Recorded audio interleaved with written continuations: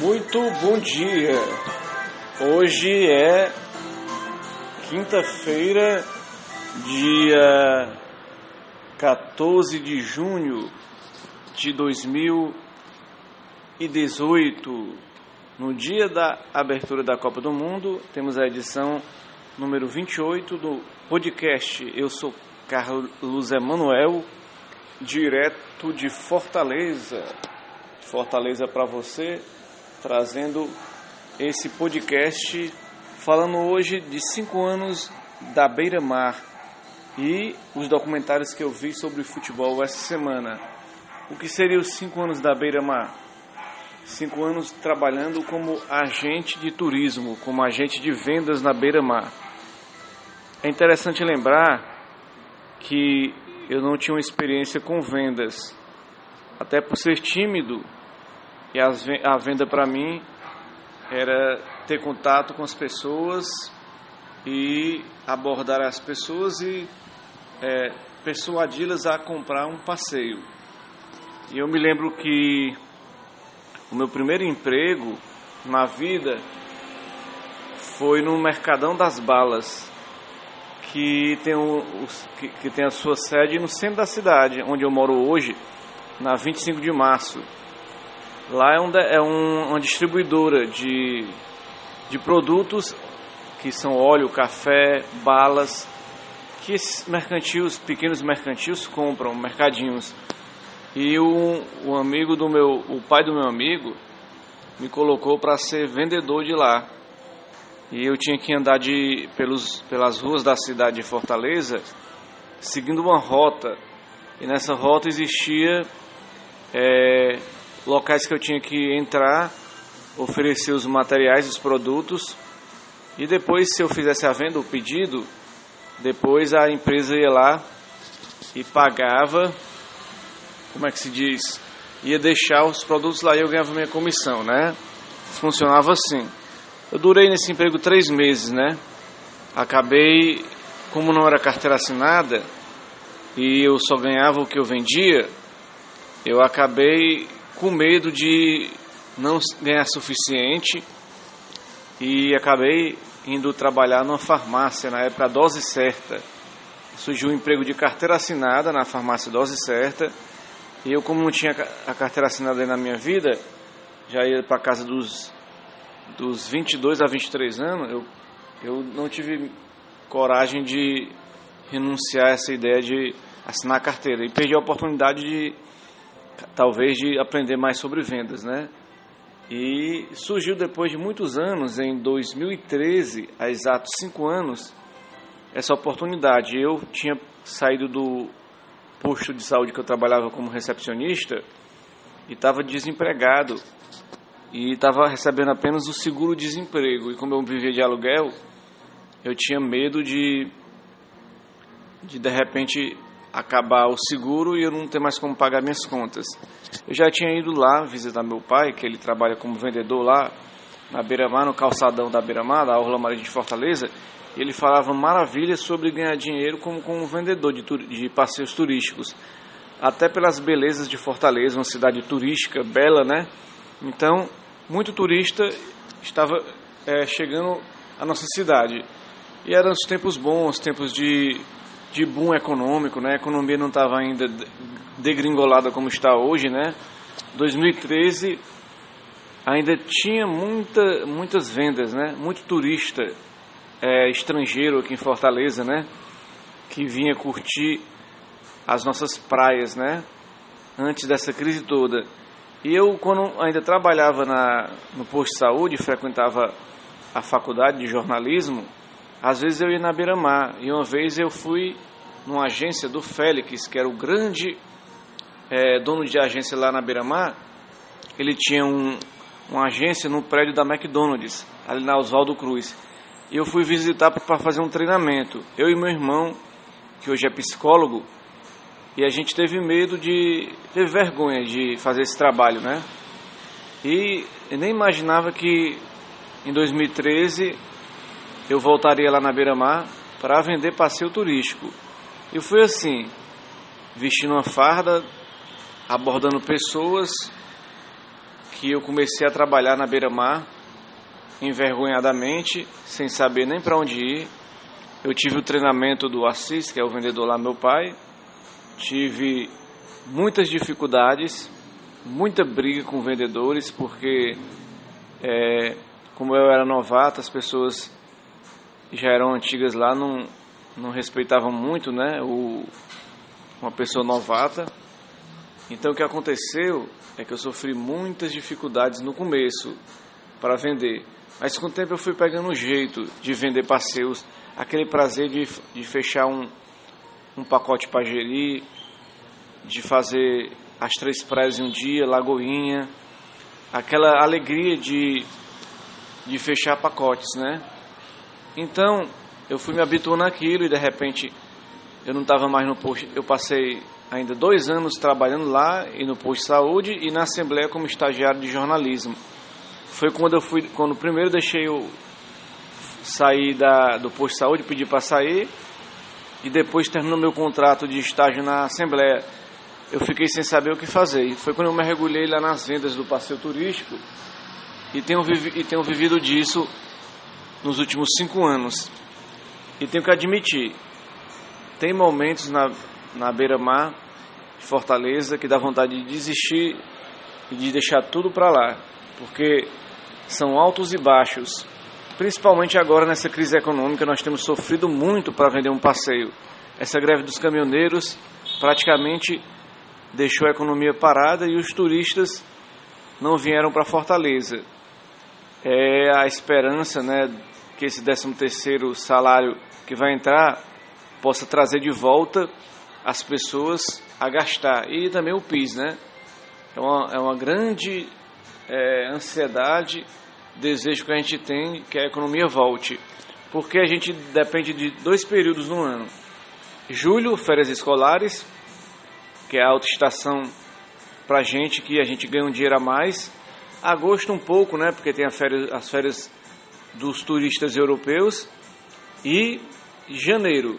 Janeiro tem as férias também do começo do ano, que é o melhor período pra gente. Fora isso, a gente passa o ano todo sofrendo com o chamado pinga-pinga, uma venda aqui, uma venda acolá, e hoje tem muita concorrência de timeshare. O que é timeshare? Timeshare é aquela pessoa que leva o turista para conhecer o programa de férias da empresa e com isso ela ganha desconto nos passeios e acaba sendo nosso concorrente com o turismo ali. Eu tenho aprendido muito com o turismo, admito que quero sair do turismo, quero ir para outra área, que eu sou formado em jornalismo, quero trabalhar na minha área, mas admito que ainda tenho que melhorar na minha área em algumas coisas e tenho que crescer na minha área para poder sair do turismo. Mas agradeço esses 5 anos que eu estou lá, de aprendizado, de pessoas que eu conheci, de amizades, de contatos que eu fiz.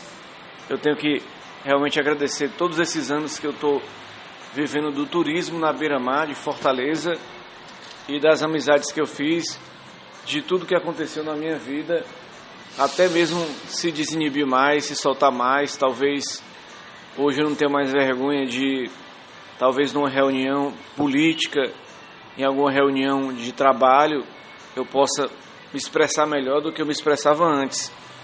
Porque eu já vendi para 20, 30 pessoas e praticamente tive que dar uma palestra explicando os passeios para essas pessoas, né? Então é uma aula, é um aprendizado para a minha vida, né?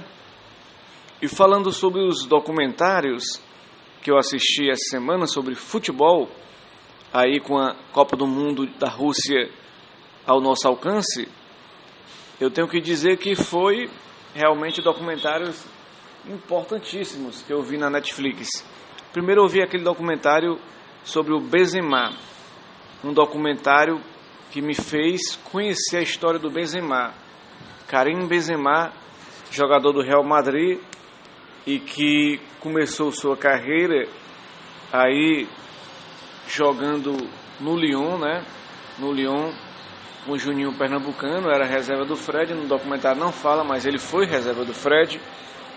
O Benzema era filho de argelino e tem aquela origem da África, né? Da Argélia, um país que era colônia francesa, né? E o Benzema mostra sua história.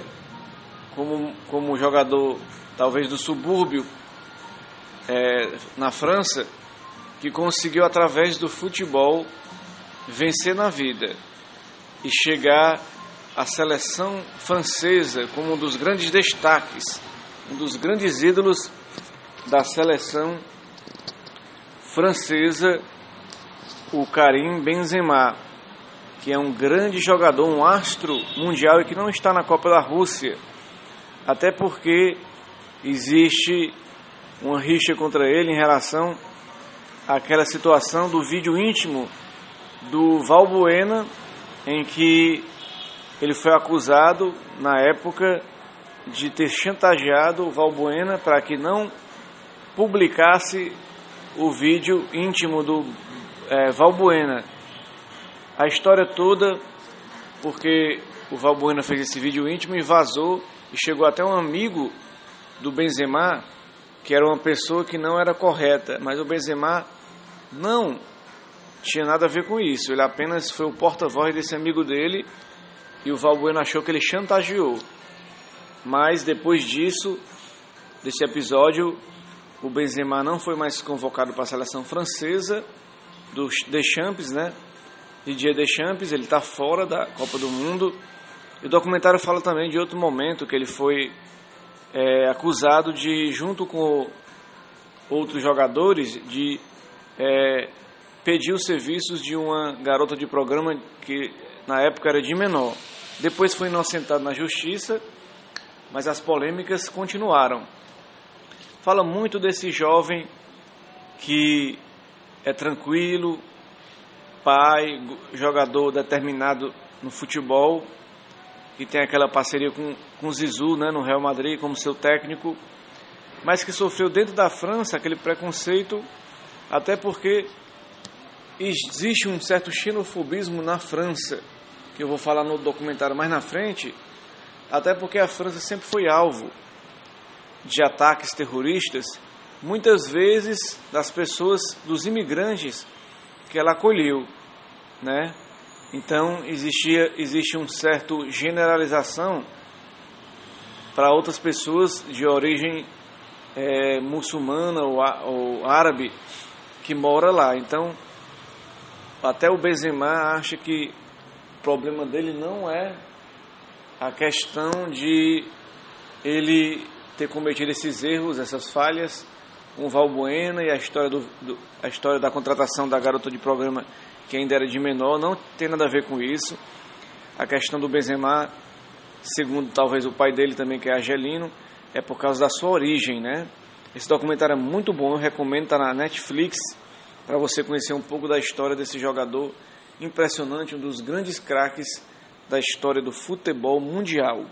Eu assisti um documentário muito bom, Premier League Legends, que conta a história de jogadores de algumas nacionalidades que jogaram pela Liga Inglesa, pelo Campeonato Inglês da primeira divisão, é a Premiership, né?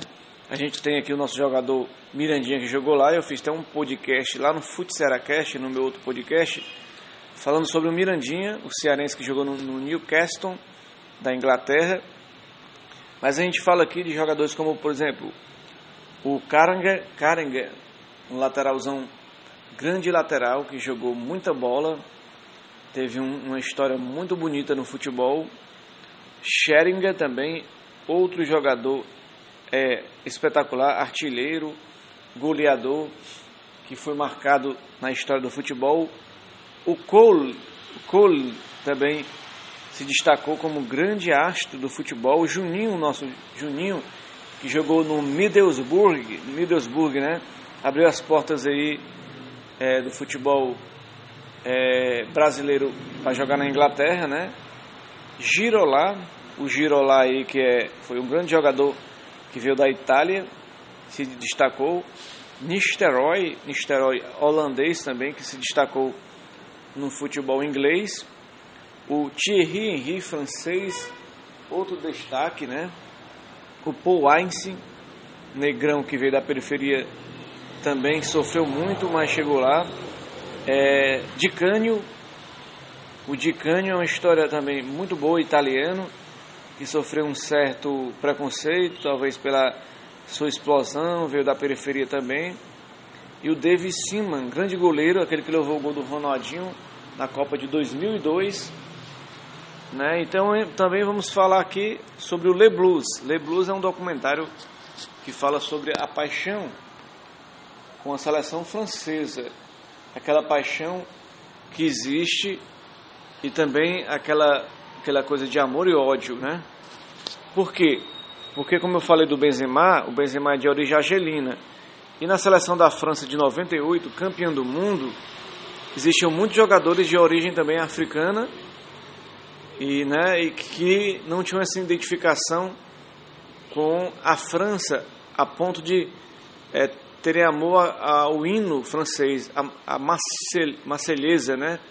Então eles não cantavam a Marselhesa, que não era obrigatório cantar, mas muitas pessoas da extrema direita via isso como um desrespeito e que era difícil amar a seleção na época que dividia o país com esses jogadores de origem estrangeira.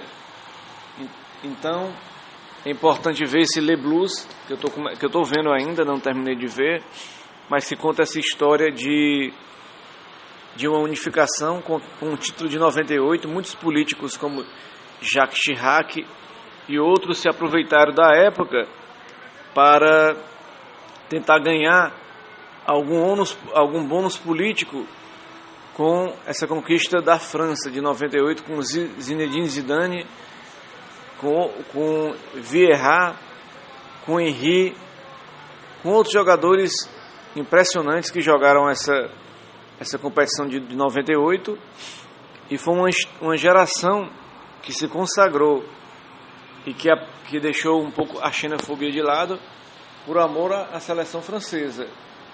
Mas que a gente vê mesmo que a França, até pelos ataques que ela tem de fora, os ataques terroristas, ela acabou criando uma autodefesa contra um imigrante, né? Um imigrante principalmente árabe, né?